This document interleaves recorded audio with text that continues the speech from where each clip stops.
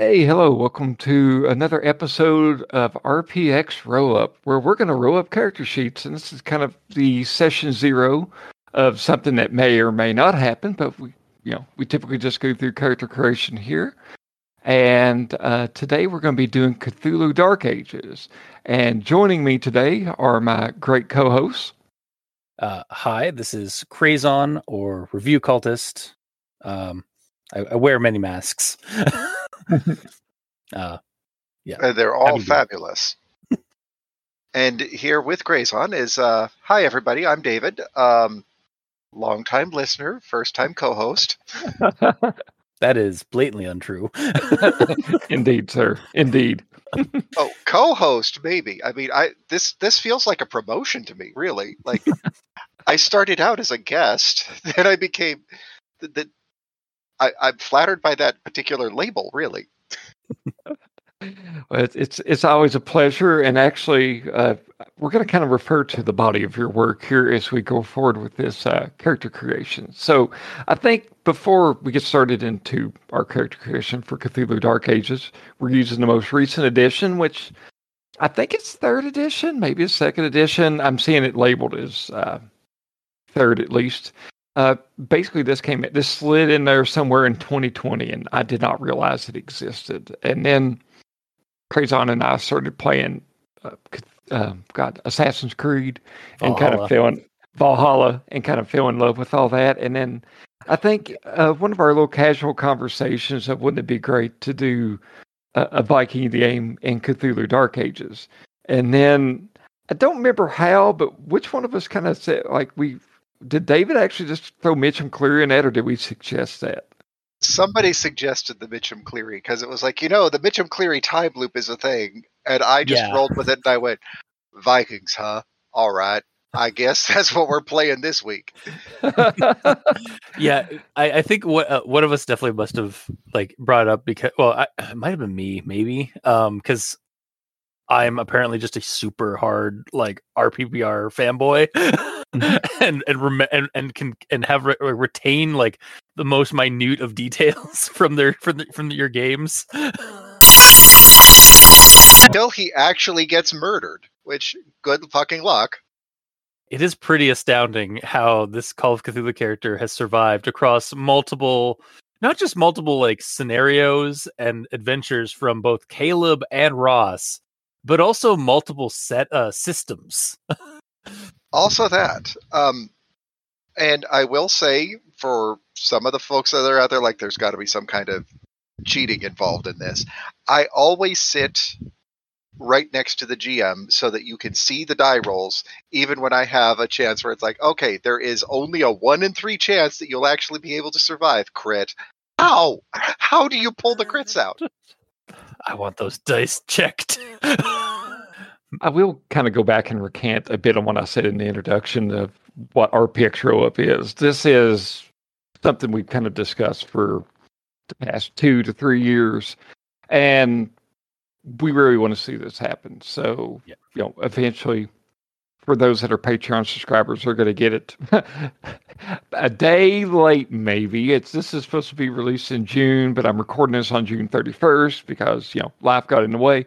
So, hopefully by the time this actually hits the main syndication to where everyone who is not a Patreon subscriber, please subscribe to Patreon, by the way, listens to it, will already have this scenario kind of in a bag. So this is something we are going to do. This is high on the priority list. I think before we jump into Call of Cthulhu Dark Ages, David, if you don't care, if you could give us the elevator pitch of Mitchum's life and where he originated and why are we going to be rolling him up in a Dark Ages game? Okay. Well, let me start with the obvious. So, off of paper, the very first game that I got to play for RPPR years and years ago, keep in mind, I went to high school with Ross and Tom, and I wasn't involved in the earliest part of RPPR, but I did get to join in because they had been friends of mine for a very long time. The first RPPR game that I got to play was a lovely little game called Bryson Springs. It was the first game that Caleb had run for RPPR, and it was also the first scenario that he wrote. So it was a lot of firsts. And he had handed out pre-gen characters, and mine was a gangster who was handcuffed in the back seat of a car being transported across the country by an agent, one of the Pinkerton men. And that was Tom's character. And so that was where Mitchum Cleary got his start. Now, most of the things that happened to Mitchum in that episode were personal touches that I threw on there. Like, he had a violin case that had a Thompson, because that is a lovely set piece. Whenever you hear gangster, if you do not immediately think of a Chicago typewriter in a violin case, you're not thinking of the right kind of gangster. And so I decided that if he had one that he cared about enough to break down and put into a case, clearly it had to have a name. And so I named her after B.B. King's guitar, Lucille. And thus, Mitchum and Lucille were born. The legend of Mitchum and Lucille were born. The legend, yes. And so I started figuring, so where exactly did he come from to start off with? And I figured near Atlantic City, so he was born in New Jersey. He was involved in the bootlegging that happened during Prohibition, and he was just a survivor. And so most of the details of Mitchum's life are fluid so that we can just fit him in wherever. We've basically decided that he is a cosmic plaything, because every single time that he can show up in a story and we go, how does Mitchum Cleary get in here? Well, there's a couple of the different threats in Cthulhu that are known for shifting time or shifting bodies. So he's run afoul of the Migo a time or two. And I'm trying to think what the other one is. Yithians? Yes, the Yithians. Yeah. And so the two constants that always happen at this point are that he almost always has some kind of scar from the last adventure that either hasn't been healed completely yet or hasn't been done away with by the Migo yet. Because we're pretty sure that he's had bodies, or he's been flipped from body to body at least once or twice by now. Yeah.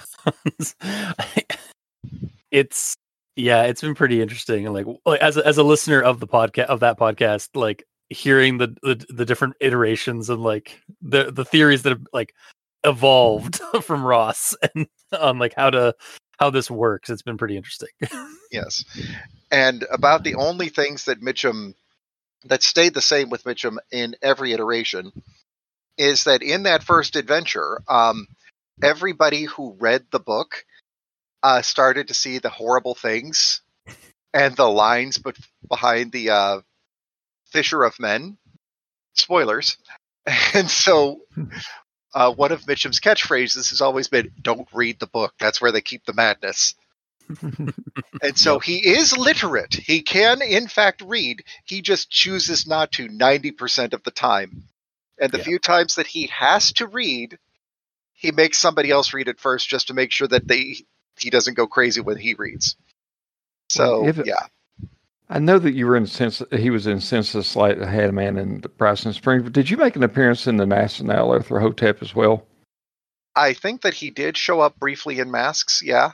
I think if not like directly, I mean canonically that is tied because Caleb's character from the Sense of the Sleight of Hand Man was an NPC in that game, in that campaign. So yeah, Mitchum was there somewhere.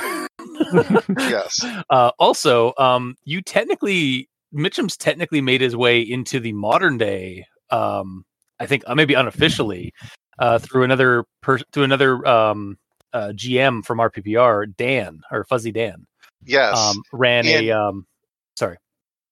he ran a Monsters and Other Childish Things campaign where the monsters were, actually the kids were in an orphanage, and it was little Mitchum had set fire to the local public library for reasons.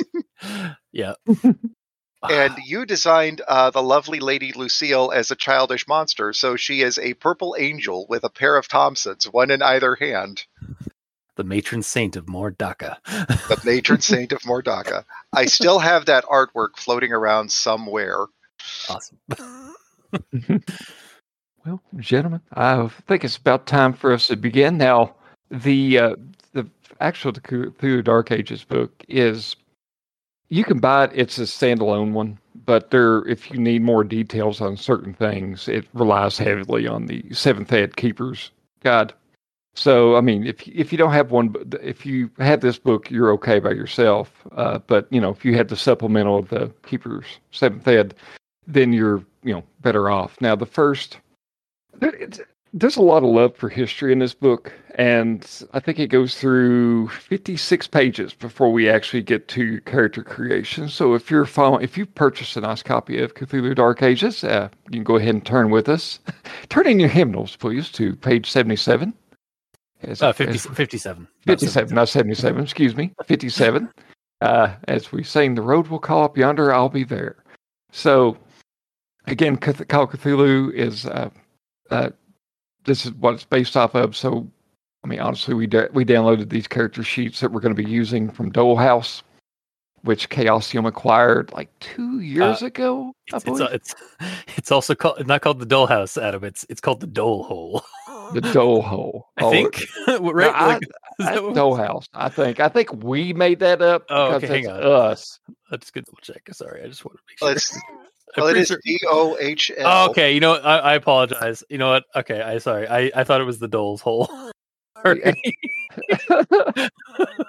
I will shut up.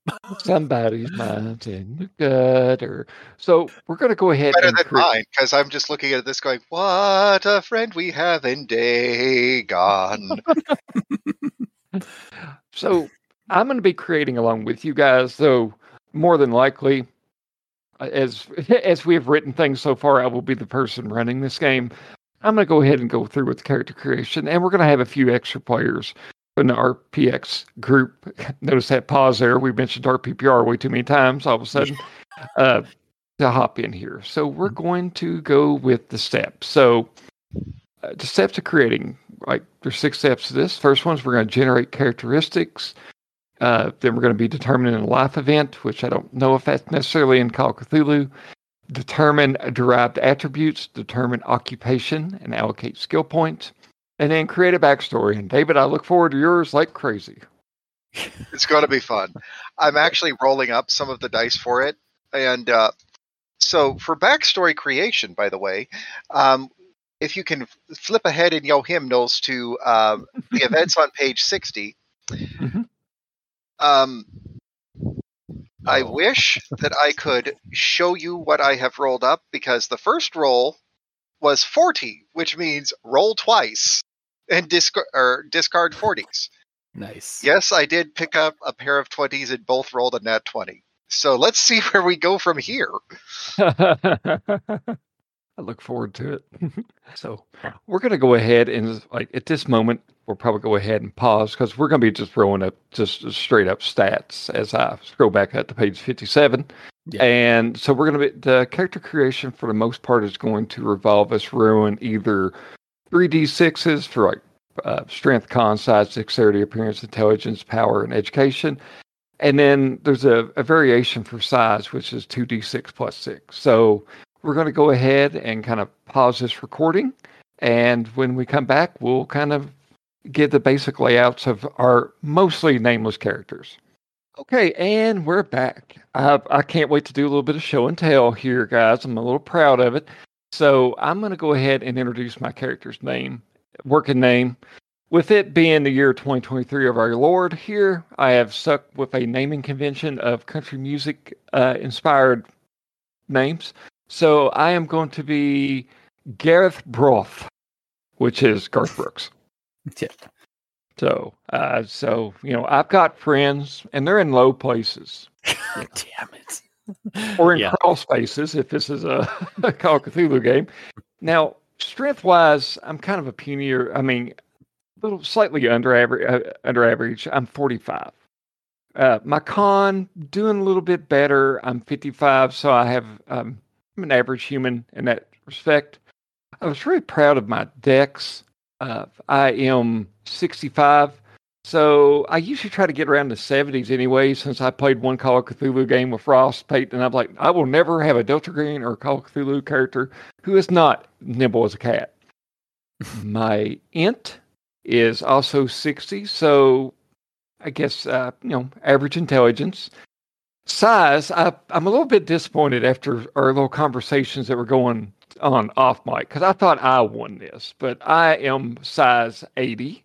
So I'm either very tall, very strongly built, or obese. I think me being a 6'4" person, probably going to lean toward strong. Not super strong. I mean, tall. Not super strong, but So that kind of works with that.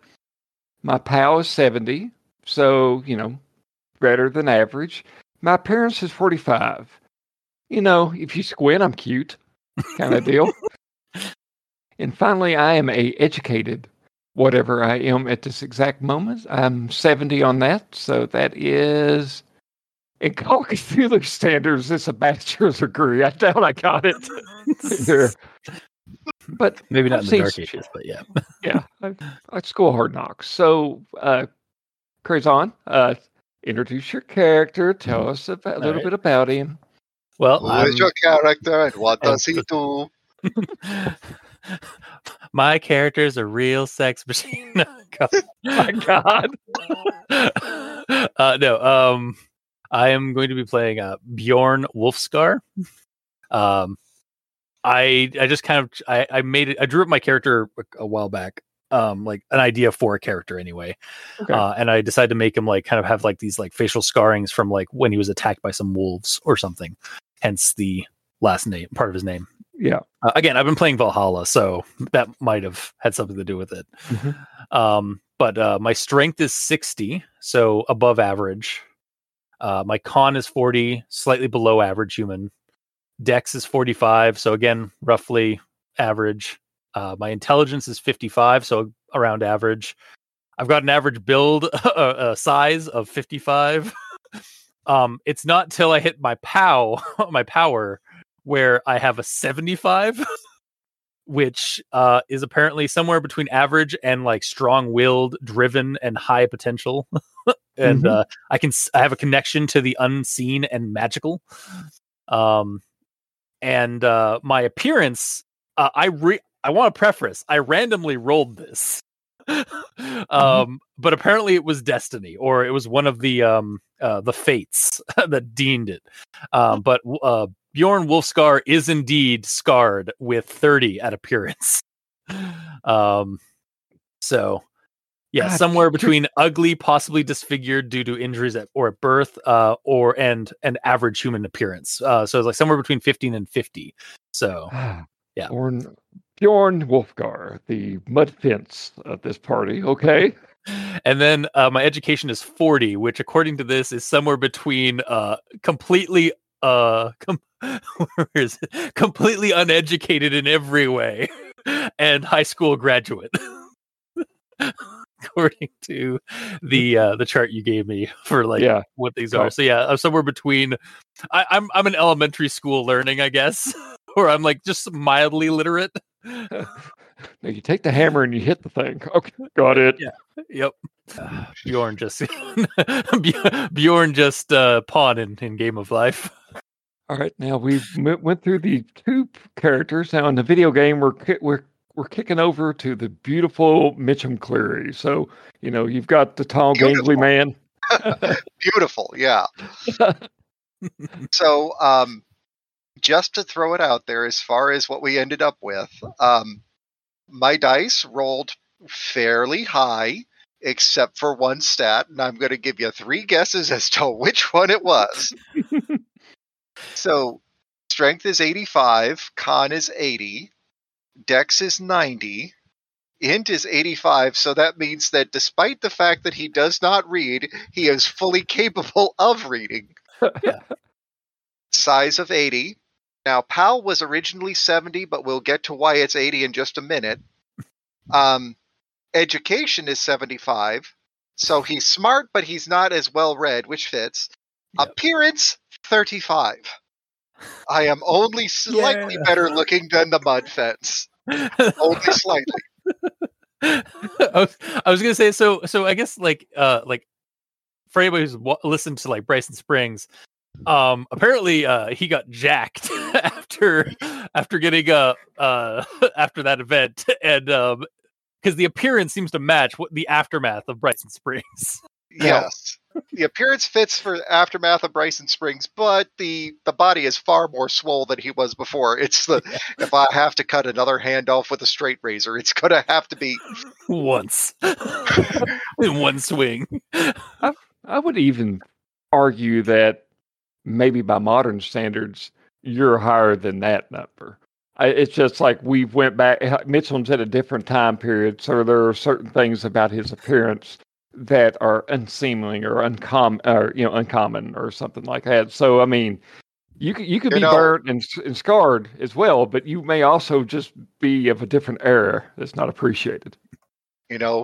Back in my home time, I'm one of the scrawny ones. But around here, apparently I'm King Swole of the Swole folks.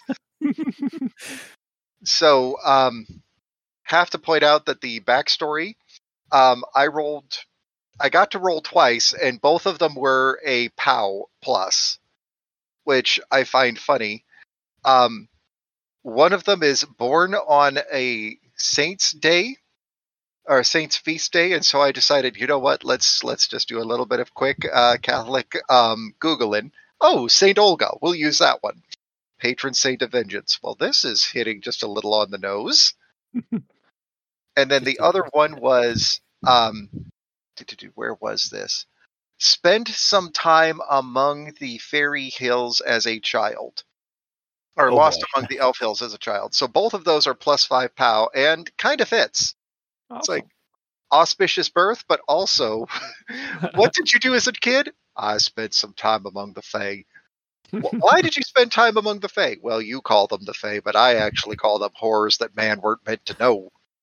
I was also going to go like this might connect to like a slight reference to one of the One Less Die. Sorin? Sorry. Let's go for age. I'm kind of looking through here, kind of gamifying stuff a bit, possibly. So it starts out from 15 and it goes up to the 60s. So 15 to 19, we're supposed to either deduct 5. If our character is super young like that, we're going to take 5 off of size, strength, or education, and then roll twice to generate a luck score and use a higher value. If you take 20s to 30s, we're just going to make, and it'll kind of go over us generating the improvement to EDU. So 20s to 30s, you're not seeing any degradation of other stuff. David, they hate us in the 40s apparently, because at that point in time, you basically are deducting 5 points from strength, con, or dex, and also appearance. So on top of it, we're like, if it was optional, that's okay. But apparently, as you get older, just face up, that score's going down. Wow, if you're rude. If you're in your 50s, it gets worse with 10-point deductions. And also in the 60s, it's 20 points. And, there are some improvements. And reduce appearance by 15 if you're in the 60s. Now, I wonder, is this a cumulative? Like, are they trying to say that if you're in your 60s, that's reduce your appearance by 35? I started at a 35. You're at a 0. God. Congratulations, you're a bog witch. Oh. Chris, you're not going to be a mud fist anymore. You're going to be an open sore. So I decided that my age modifier was going to be determined by either me rolling a D8 and not including and re-rolling on 8s, or potentially I'll just roll like a D100 and see what age I get. Yeah. So the first I tried the first thing and I hit I'm in my 50s.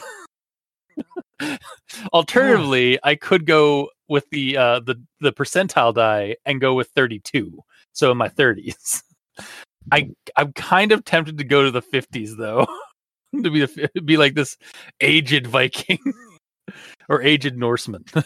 So if there's anything that we learned from Discworld, it's like Cohen the Barbarian, who was a barbarian hero at 90, proves that if you make it to that age, you're either very, very bad at it, meaning that you haven't done it at all, or you're very, very good at it and have somehow managed to survive. So, based on your build and everything else, I'm going to go with the very, very good at it roll. now I just have to figure out which of my characteristics are dropped. I am going to take a different approach. Like it tells you can just pick, and that's fine. But since Chris Crazon, the man of many names, decided to do that, I just wrote a D6, and I had the one spot be the teens up to the 6 being the 60s. So I wrote it, and I'm a teen. Some might call you a coward. No, not having the full. Yes, sir. No, it's fine. So I get to deduct 5 from size or strength, and also from EDU.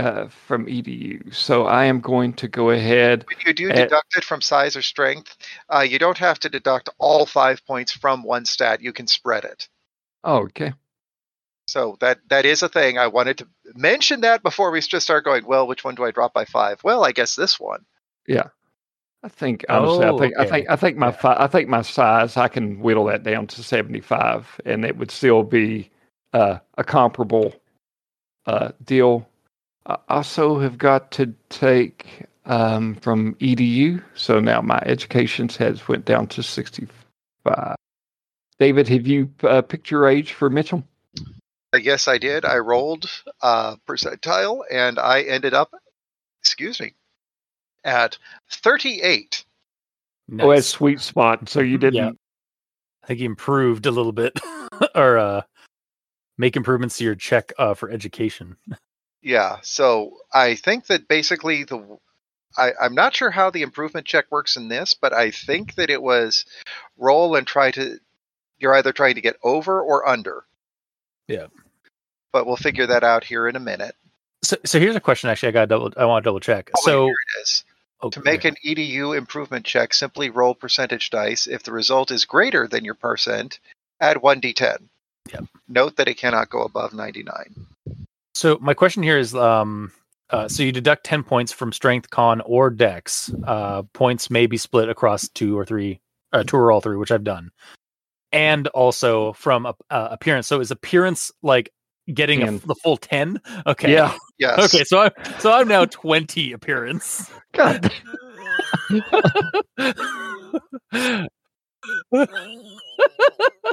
you like a paper bag, sir? According to the chart, I am much closer to ugly, possibly disfigured due to injury or at birth.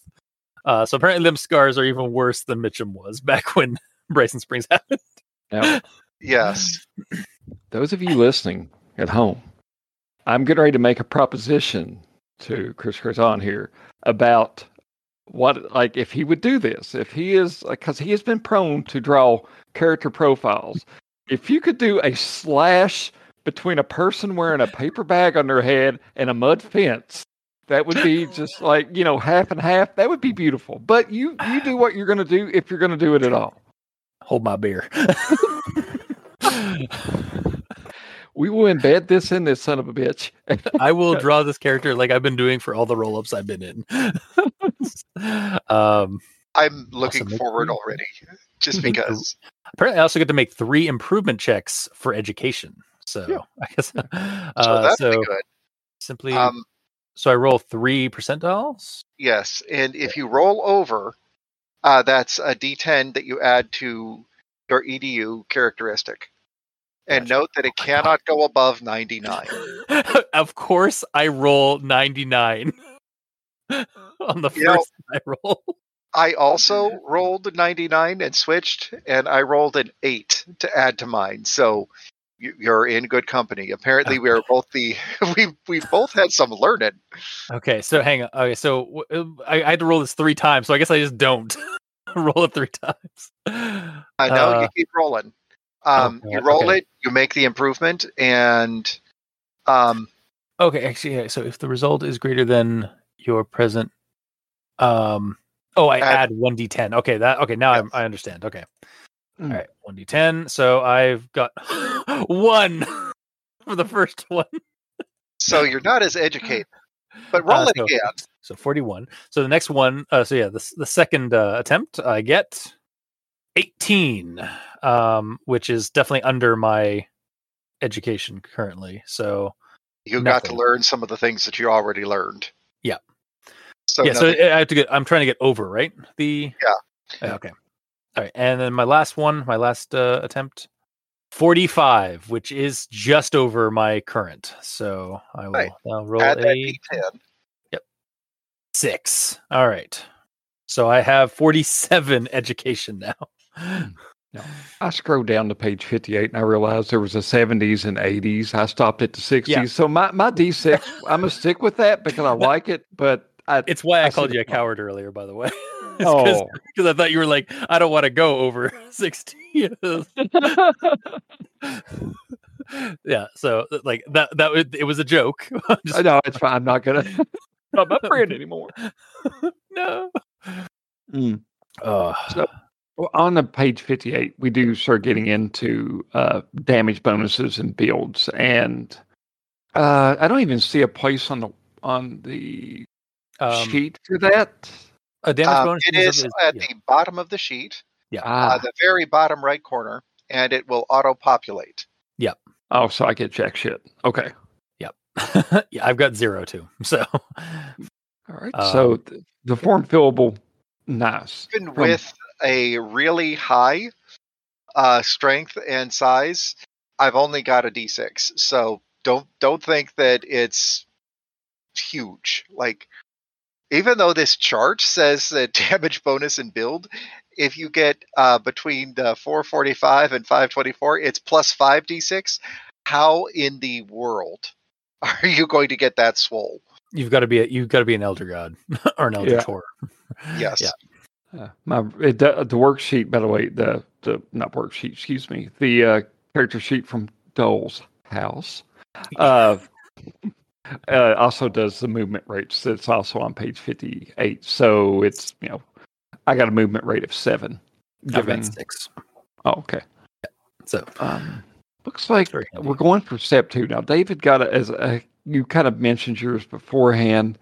I got to dig out 2d20. So once again, you Mitchum was raised by the Fae, or spent time with the Fae. And what was the other event that you had? I was born on a saint's feast day. Oh, okay. So specifically, I decided to go for Saint Olga, who, for those who are not Catholic or don't have a reason to know it, Saint Olga is the patron saint of vengeance. Okay. So somewhat fitting. I found a random list of saints and just rolled on it. I rolled the 2d20, and I got a 14, which gives me that my father was a priest.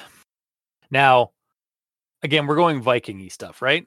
Yeah, I mean, you could twist that. So I could say that like he was a priest, or like a priest to like the Norse gods. Yeah. Okay. Where the fuck is that thing? You get a bonus of plus 10 to religion and minus 5 to occult. So you basically got to learn about that set of gods. Yeah. But I have no idea about the probably about like any of the actual like the folklore, I guess. Right. I know about like how I know about like the pantheon and stuff like that, but I don't know much about like, I guess it's kind of like the difference between like being a learned man and being a streetwise guy. Yes.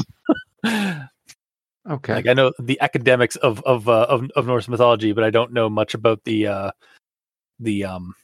more like localized folklore. So yeah. Okay. Looking through this list, there's some really you dodged a bullet, because if I was thinking if you had rolled an 8, that would have been funny. Yeah. Mauled by a bear, minus 5 appearance. Like, what the hell happened to you? Oh, that would be perfect. Also, when I first rolled it, I didn't realize that because I gapped and realized like, oh, I rolled 2d20, so like I roll like I get to choose. I get two spots. So the first one was like crops are failing, and then the other one was sold into slavery as a child. Like, oof. It's like, oh, I mean, one of those connects to the other, I guess. Well, But my first roll of 2d20 was a 20 on each die. Yeah. Because, of course. Of course. And so that's just rolled twice and ignore subsequent rolls of 40. Like, if you roll 40, again, the game has a built-in, hey, wait a minute, let me see those dice. So that's how I ended up with 2. Well, mine, I rolled a 16. So my parents were accused of heresy. So I have that negative. I have negative 10 to status, wherever that is. We'll find that a bit later on. But I get a +5 for the natural world. So I'll go ahead and add that in there. If there's a lot of blank stuff here because you can fill these things out. I don't even know where natural world is on here. Probably. I found it up here. So I got a 25 there at the moment. All right, so it looks like we've got all those taken care of. We're going to go ahead and move on over with this. We're going to be doing sanity, luck, hit points, magic points. And some of these are already derived. I think we only have to roll really one of these. So san equals PAL. Sanity equals PAL. The investigator's max sanity is 99. So I guess with my PAL being 70, so I guess my SAN is 70? Is that...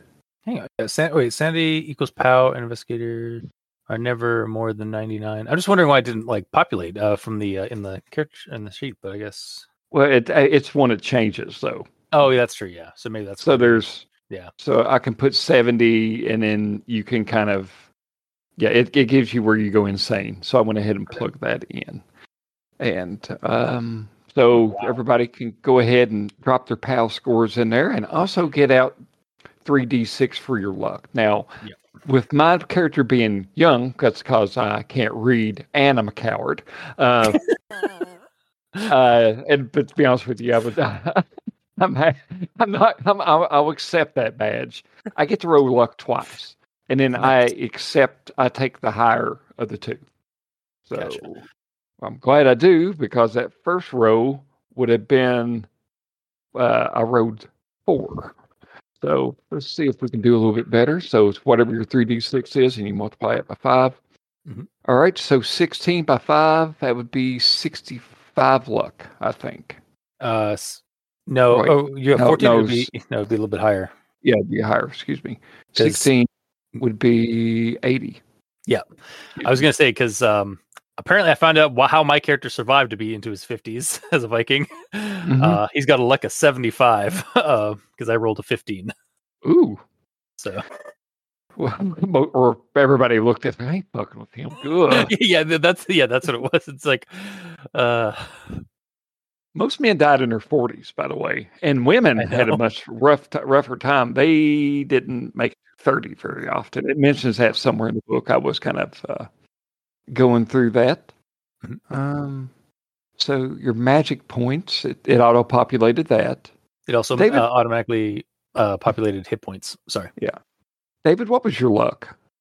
So I rolled 14, and so that puts me at a luck of 70. God, so we're all around the same amount of luck. In the beginning, yeah. Yeah, in the beginning, yeah. And it already did movement rate, but I really do like this character sheet. I was to the point of actually trying to create a form fillable myself until I looked on Dole's house, and I just apparently, as the record will show, I glanced at something like, whoop, no, fuck it, this is the way it is. All right, so we're going to move on to step 4. We're going to determine an occupation. I'm going to read a bit from the text. Please don't sue me, Chaosium. An occupation defines what position your character fills in society. Each occupation denotes applicable skills and purchasing power, represented by the status skill, which I got -10 to.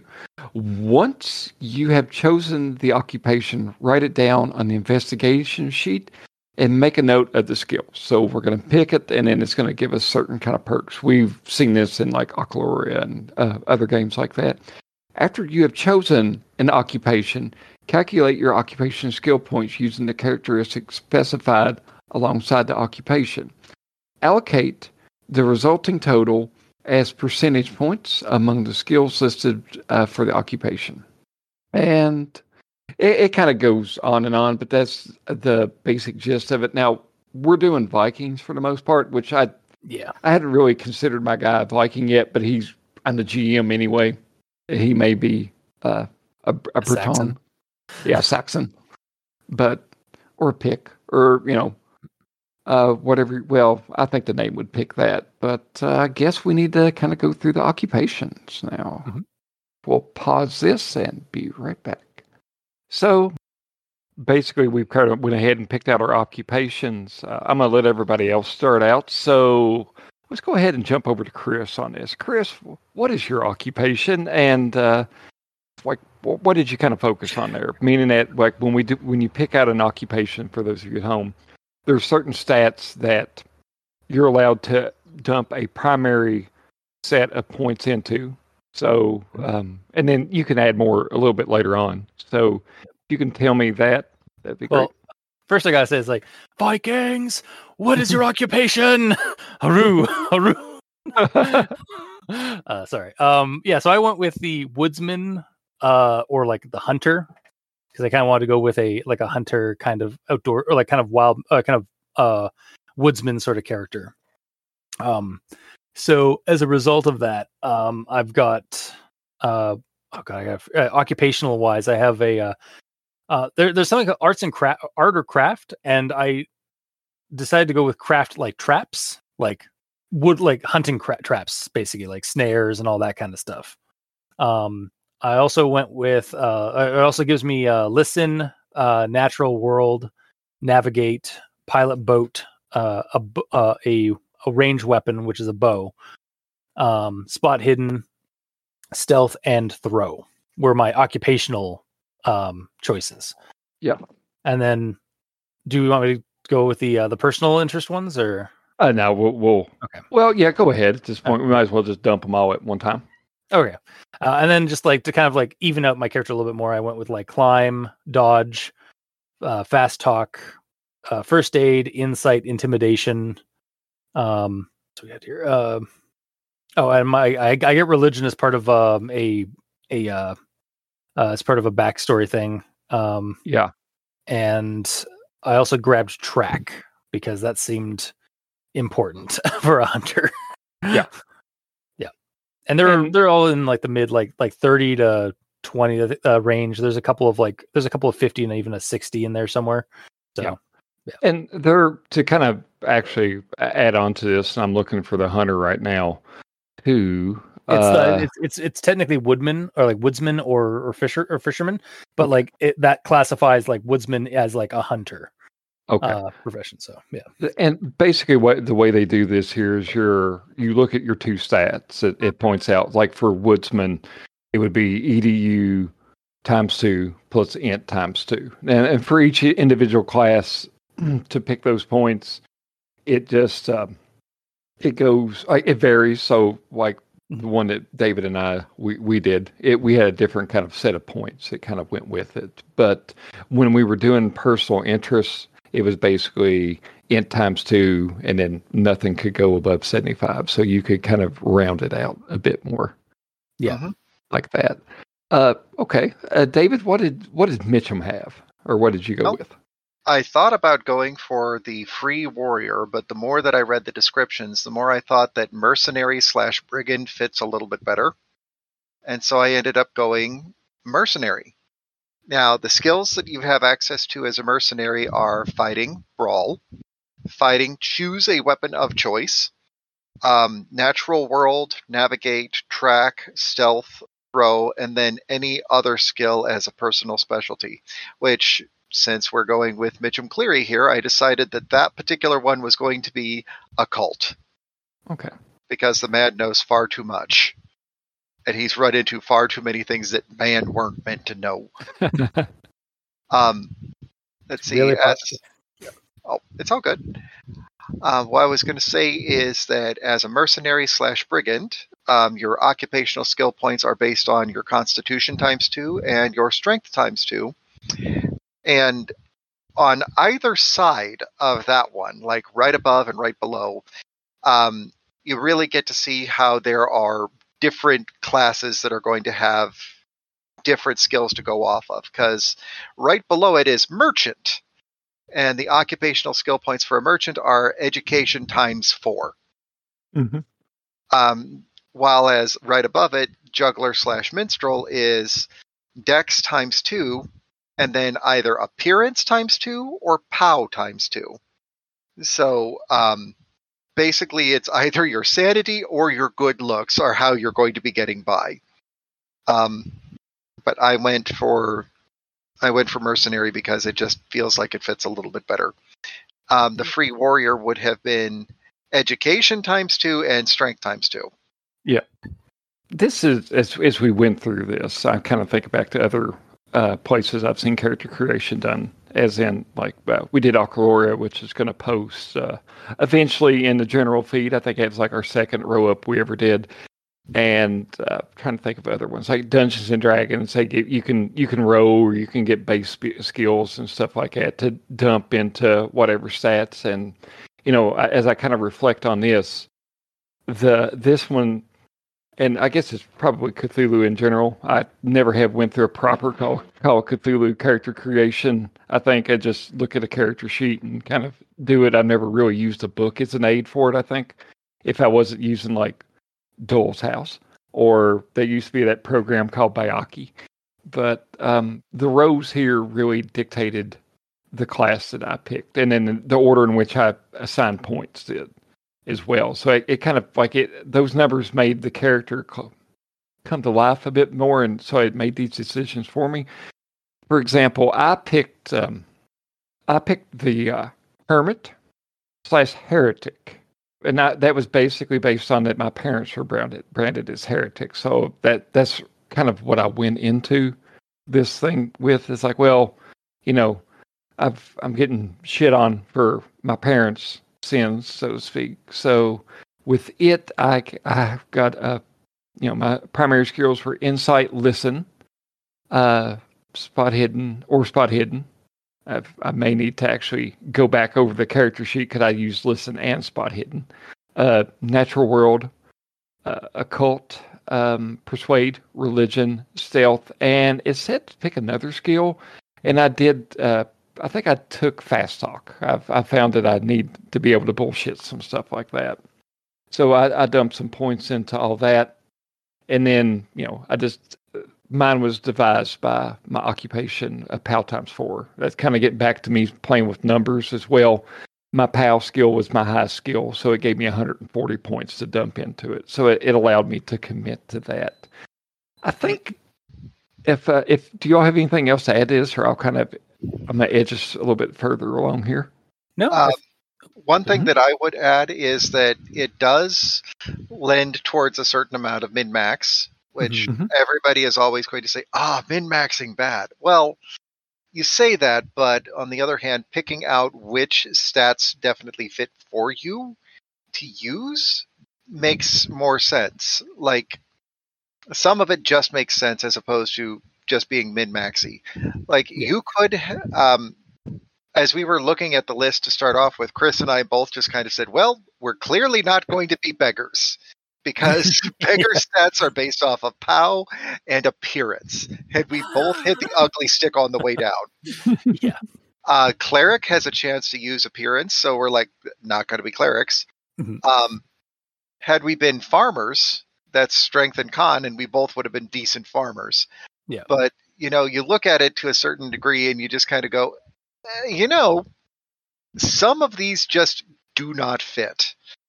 And that's not so much min-maxing as much as it is just looking at your stats and going, well, if I wanted to make this type of character, I just will not survive. Yeah. And there is definitely some possibility of min-maxing in this system, but like the system also allows you to have like there are defaults for skills and stuff like that. So and some of them are quite high. Like sleight of hand is 25 basic, like without any add-ons. So and dodge is half of your dex. So if you've got a really high dex, then your dodge is going to start through the roof. One might say, if you can dodge a wrench, you can dodge a ball. Yeah. I really appreciate it all, just how it all kind of comes together. Yeah. Mm-hmm.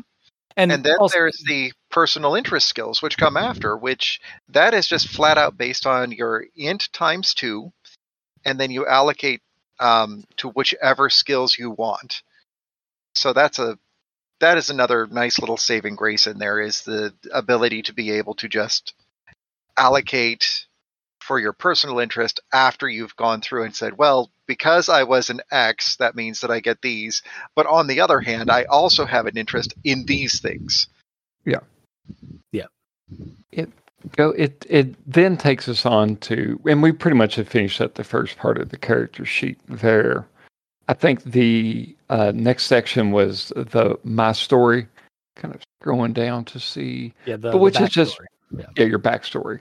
There's my story, and then there's backstory. Backstory gets in like physical description and your traits. Your my story is just how you got to where you are. My story, sum it up, and I did write a little quick version of this on the character sheet. My parents were heretics, so therefore they got involved. They were involved in a fertility cult of some sort. They're in the good old Anglo-Saxon world. Their involvement got them evicted from town. So kind of going with Witch, for the film Witch. They are living on the outskirts in the countryside. And one night, his parents left for one of their rituals, and they've never came back home.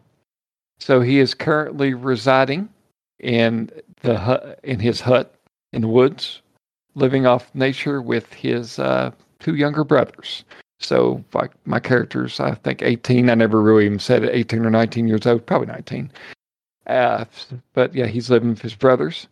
Now, I'm going to tack on backstory with this here, and we can kind of we'll row through everybody else's as well. The book does give you a couple of generic kind of personal descriptors, though I kind of stuck with those. I said he was youthful, he was slim, tall, and then I'm kind of, if you haven't picked up on this, I'm wanting to make an allusion to some mythos-y stuff in his life, though you can't take Cthulhu mythos. I did take a pretty high occult score, though. So, going with the suggestion of David, I'm ordinary in appearance. Look nearly identical to my younger brothers, also. So, I mean, the only difference is age. Like, my younger brothers look exactly like my character. And this is kind of a shout out to something we've done in the past. I think it was a Patreon exclusive where we did a couple of sessions at the Quiet Year and kind of come up with a scenario or setting, called Sarah Falls that we were going to kind of use. So if you want to check it out, if you're a Patreon subscriber, it's in the backlogs.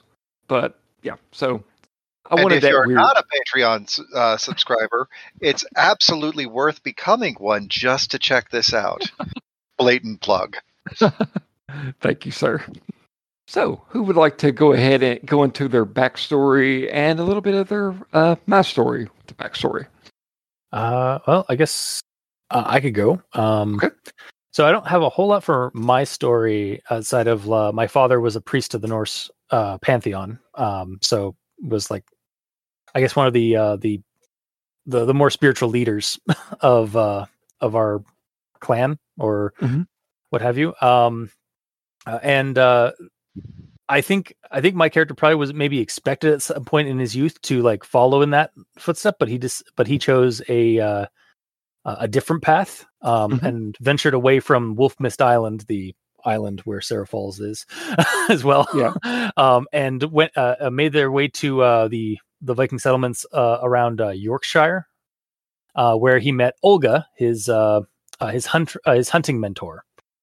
Who taught him like the ways of like the wilds and like how to survive in the woods and such. And they became rather close. However, one day Olga was murdered or was found murdered in her hut by my character, and she lived pretty close to the walls of the city of York, and thought that she'd be, and like they kind of opened the character's eyes to, opened Bjorn's eyes to the evils in society that should be rooted out. That being the false sense of security that walls always bring, that sense of complacency. So he chose to kind of be ever vigilant against outside threats and such. And one of those threats turned out to be not a threat at all, but in fact a gift by the gods. When one day during one of his treks out in the woods, he discovered a small boy who had been abandoned or left for dead, and the boy ended up getting adopted by Bjorn. And the boy's name was Miller, and Miller taught Bjorn how to be a father, or at least a father figure. So, that kind of roughly goes into my backstory. Because Bjorn is like a guy in his 50s now. He's older and stronger build, but rugged. You'd probably like fit his description. His ideology is that he finds society's complacency is an evil. And his significant people are his adopted son Miller and Olga, his mentor in the ways of hunting. A meaningful location to him is the woods where he makes his living and home. And a treasured possession of his is actually Olga's bow, which he uses on the regular to honor her memory. And she may be the only woman that he ever truly loved, and he feels that that she is saving a seat for him in Valhalla. So I'd like to interrupt and say that earlier when you said she was found murdered by him, meaning that you found her murdered, not murdered by you. Actually, I kind of like the idea that like he found her murdered with a man identical to him over top of her. I like that. Like it something assumed his face. What's your character's name again? Bjorn Wolfscar. Well, we've got Bjorn Wolfscar, and then I would say just Wolfgard as the other one. But since it's the same face, are we going to just call him Bjorn again? Bjorn, god damn it. That was a good setup and a delivery. And I walked right into it. I'm not even going to complain that you went further than I did down the backstory because I forgot to go over my ideology and stuff. But I'll jump back. No, it's my fault. I'll jump back onto it. And you did such a beautiful job of it. So you've got your significant people. Meaningful location. What'd you put for that? The meaningful location is I went with the Volds, or like the woods. So basically, like where he feels most comfortable is actually like out in the wilds, out in the trees, and where he makes his living in his home. So, and you said it was a bow was your treasured possession, or what was it again? Yeah. Olga's hunting bow is his treasured possession. Awesome. Well, David, why don't you go ahead and jump in, and then I'll tack on the last of my character sheet that I neglected to scroll down. So, I think everybody kind of knows what Mitchum Cleary looks like at this point. Injuries and scars include burns on his neck in the shape of a weird hand that looks like it had been lit on fire. I've got bullet scars on arms and chest, various different stab wounds in various states of healing, some very old, some somewhat recent. For ideology and beliefs, there is evil in society, and it is tied to things that man weren't meant to know. Significant people is Lucille. Why is Lucille significant? I think we all know that. I don't need to go into too much too much detail on it. Meaningful locations. The church where I arrived this time around. My treasured possessions this time around. Because this is the Dark Ages and we're specifically going into a Viking society, having a violin case with a certain set of contents doesn't really fit. But on the other hand, a medallion with a bas relief of a very strange device that's like a crossbow but not definitely does fit. So I know what that device is. Nobody else at this time is aware of it. For traits on the actual trait list, I rolled melancholic, so he is a little bit on the sad side for reasons. We've covered injuries and scars. And for phobias and manias, I am just going to say bibliophobia of a very specific type.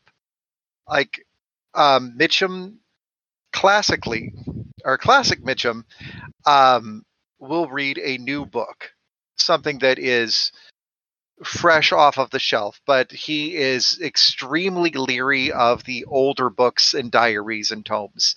And at this particular time in the world, most books are of the sort that he will not read. So Mitchum is not going to be doing too much reading this time around, because all of the books are the kind of books that he knows that the madness is kept in. Okay. Sounds and good. I feel like that covers most of it. Special place, like I said, we haven't worked out exactly where he has just popped into the world yet. Yeah. But as soon as we figure that out, that's going to be the significant place, because this is where I traveled, therefore. And one of the things that we had talked about as far as a certain amount of hand wavium, let's be fair, my native language is English. And because Mitchum is fairly well educated, I had enough extra points to drop into learning a language. And so he is going to drop in speaking whatever is the lingua franca, the popular language in the area. I just have it recorded on the sheet as Viking. And what's fun with it is when it comes to any of the skills on the sheet and explaining how does Mitchum know that, or how do I justify him having this skill or that one, Mitchum himself isn't even going to be able to justify it. He's just going to shrug and say, I picked it up somewhere. Considering that we're going to put this after the Sense of the Sleight of Hand Man campaign, he is actually going to start fairly good as a sword fighter. Okay, that makes sense. He knows how to use a crossbow because it is closest to the ranged weapon that he is most familiar with. But if you hand him a longbow, he will just hand it right back and go, no, I don't. Because just, yeah. It's like, yeah.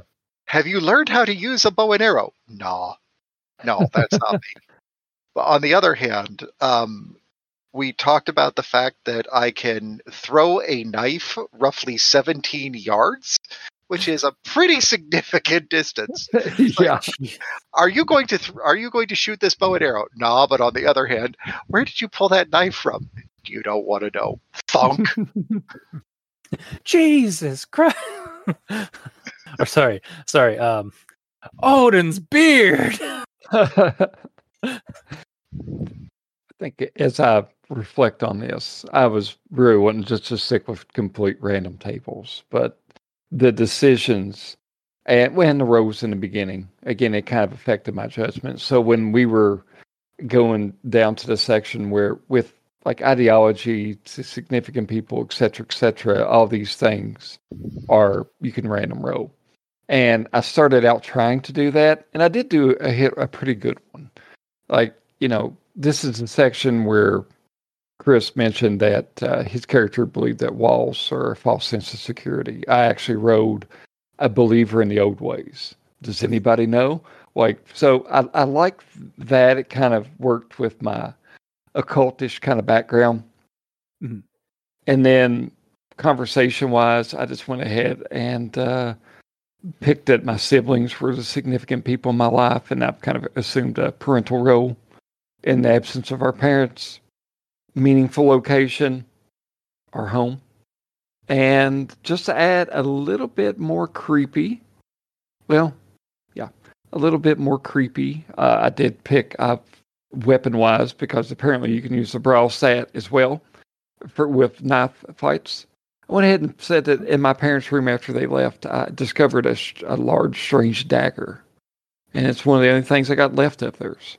And it, you know, so what that dagger was used for or whatnot, we'll see. And I think one other thing I forgot to mention, like trait-wise, I did roll for it, and I wrote that he was a romantic. So I'm kind of going with this. I don't know if, I'm sure David's read this. I don't know if it's in the Canadian canon of literature that you read in middle school and whatnot, but just as idealize my side of the mountain, kind of like I can live out here on my own. He's kind of upbeat about living outside of society and making it on his own. So that's kind of the romantic as I interpreted it. But yeah, these are the characters. Again, like I said, this is one of the first times I've really went through Call of Cthulhu investigation by the book. I liked it. What do you all think? What's your impressions of rolling up a COC character? Well, this is similar to others that I've done. I do rather like that there is some variance, and I like that the age of the character makes all of the difference. Something that I realized after we had rolled up characters is that there are some places where there is a lot of benefit to, if you were to make a cleric or a priest and were to kind of go for wizened old cleric, like 70s, the chances for you to end up with a very high education rating are up there. And so you could basically play the I am very, very knowledgeable, but at the same time, I don't fight. There's somebody else that is going to be doing the fighting instead. So no matter what your flavor of character is for Dark Ages, there is a way that you can do it within this system and make it good. It's up to you to make it great by the way that you play. So, yeah. There's that. Yeah, honestly, I don't have much else to add. I wish I could run. I wish I could play and run Call of Cthulhu, like pure Call of Cthulhu, more often. Because it's way easier than character creation when it comes to Call of Cthulhu D20, which I love that system, but this one is the OG for a reason. So yeah. Well, I know I mentioned this before we got started because Dole's house has, I'm sorry, I have to say it like that, not as making fun of you, but before I call it Dole's hole, but I have to make that effort now that I made fun of you. There is also a derivative of this that you can play Pulp, Call of Cthulhu Dark Ages as well. And we've got a couple other players that are going to be playing in this game. And don't be surprised if you listen to the recording, because one of the things that we do with Rollup is we're essentially just getting the books that we have sitting on our shelves that we haven't done anything with and just going through character creation and what we liked and whatnot. And then hopefully it spurns the game on. I mentioned earlier in this recording that the intention of this is to actually run this game. So, there's going to be a few extra players in it, but we also may end up taking these sheets and seeing what the difference is between Pulp Cthulhu. Because I don't know about you all, but my hit points, and I have a fairly decent con, average con of 55 around, I've got 13 hit points, and that's cool. I haven't decided as a game master if I want to play up that aspect of Call of Cthulhu, or if I would rather have a bit more pulpy kind of feel to it. Because I honestly, from my standpoint, I prefer Pulp Cthulhu over Call of Cthulhu. It just gives you a lot more wiggle room on certain things. And so we may end up changing it. And last thing, as I finish this rambling little add-on here, I have got a rough draft of what I wanted you all to do. And just given the character creation that you two have done, that has affected certain aspects of it. So I'll probably have to go back and stat things out differently. I'm not complaining that, oh no, you broke my game or whatnot. It's, you know what, the expression of any stuff does not survive contact with the player. Well, that goes in a session 0 as well, as I've learned. I've got just, I got to restring a little bit in the beginning to make it work, but I'm looking forward to it. So, and it's going to be glorious one way or another. And I look forward to playing it. I'm honored to have you with me. And you too, Chris. Thanks. But tell you what, I think we pretty much about hit it for this episode. Guys, where can people find you all on the internet if they want to follow along? Well, I am, like I said earlier, my name is Chris or Crazon or Review Cultist. There's a reason. I am Chris the GM on my actual play podcast, One Less Die, which is it started off as a Shadowrun actual play podcast, but we've since fleshed out, or we've since expanded out to encapsulate other systems and games that I've run over the last a near decade. That I've been recording and just never got around to editing or posting anywhere. So now I'm starting to get around to that. So we go Shadowrun, Call of Cthulhu, D20, Pathfinder, Monster of the Week. We're now going into such games as Vossen, which has been fantastic, and Adam's part of that, and so is David. So yeah, if you want to check out some a group of friends playing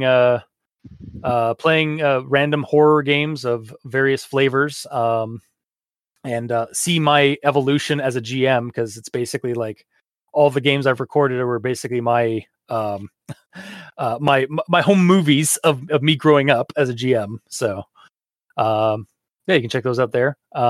And then I also, when I'm not running actual play games or actual play podcast stuff, or running tabletop games, I am reading and discussing creepypastas with some friends on Al Dente Rigamortis, which is basically a creepypasta reading club. We read a creepypasta every week, and then we sit down and discuss it, and critique it, and even edit it grammatically for the person, and then go into our actual thoughts of what we thought of the actual story and the contents. So we all go by a moniker on that show. I'm Review Cultist. My other co-hosts are the Gamer in Yellow and Mikey. The E stands for evil. And I go by Adam. And Adam comes in as Adam from RPX occasionally. But yeah, it's been a ton of fun. We're actually we just got through we just went past our 9-year anniversary of that show. Congratulations. 474 episodes as of that. So good Lord, it's been a ride, a very strange and creepy ride. But yeah, so you can check it out there, and I'm Review Cultist on Twitter if you want to send me messages there. Awesome. How about yourself, David? Well, I have been the Mauve Hand for over 20 years now, and you can find me either on Twitter under that handle. I'm here on Discord as the Mauve Hand, and you can find me in the RPPR Discord. Episodes of RPPR, episodes of RPX, and various other podcasts have had me as a guest player from time to time. So I'm out on the internet, y'all. Just look for me. And if you need a weird gay uncle to give dubious advice, that is apparently what I get to put on my business card these days. And we love to have you. Oh, yeah. And for those of you, if it's your first time tuning in, thank you so much. Not that I don't appreciate you long-time listeners, don't get me wrong, but you can find the Roll Point Exchange at www.rolepointexchange.com. There's also a Podbean website, but to be honest with you, all that is used is just to feed the main website. So, I don't even bother giving that out. We are on Twitter at RP Exchange, and we have a Facebook that I am honestly double checking because I always forget that address. But honestly, I'm about 2 months behind on updating the Facebook page. And to be frank with you, I don't want to just those people who are watching us, I don't want to spam them with 20 episodes. So I'm slowly getting caught up on it. But if you would like to see my procrastination at work, it is facebook.com/the Role Playing Exchange. And if you enjoy these roll-ups, you could go ahead and hop over to our Patreon. And we got several different tiers available, but for basically $5 a month, you can get these episodes 4 months in advance. So we're actually, today, I'm launching the first roll-up June 31st. Today is the first actually RPX roll-up. It's going to be on the general syndication. So if you want to beat the rush, please come over to patreon.com/roleplayingexchange. And gentlemen, thank you so much. I've had a blast. I can't wait to get off here, edit this thing, and then sit down and fix my scenario for Cthulhu Dark Ages so we can see what wackiness our characters can get into. It's going to be so much fun. Yeah, I'm excited. Excited to go crazy. And if we get this done quick enough, I'll try to actually even release the AP around the same month as the roll-up hits the general feed. But nice. Once again, thank you all for tuning in. And until next time, we'll see you all later. Bye-bye. Sleep well.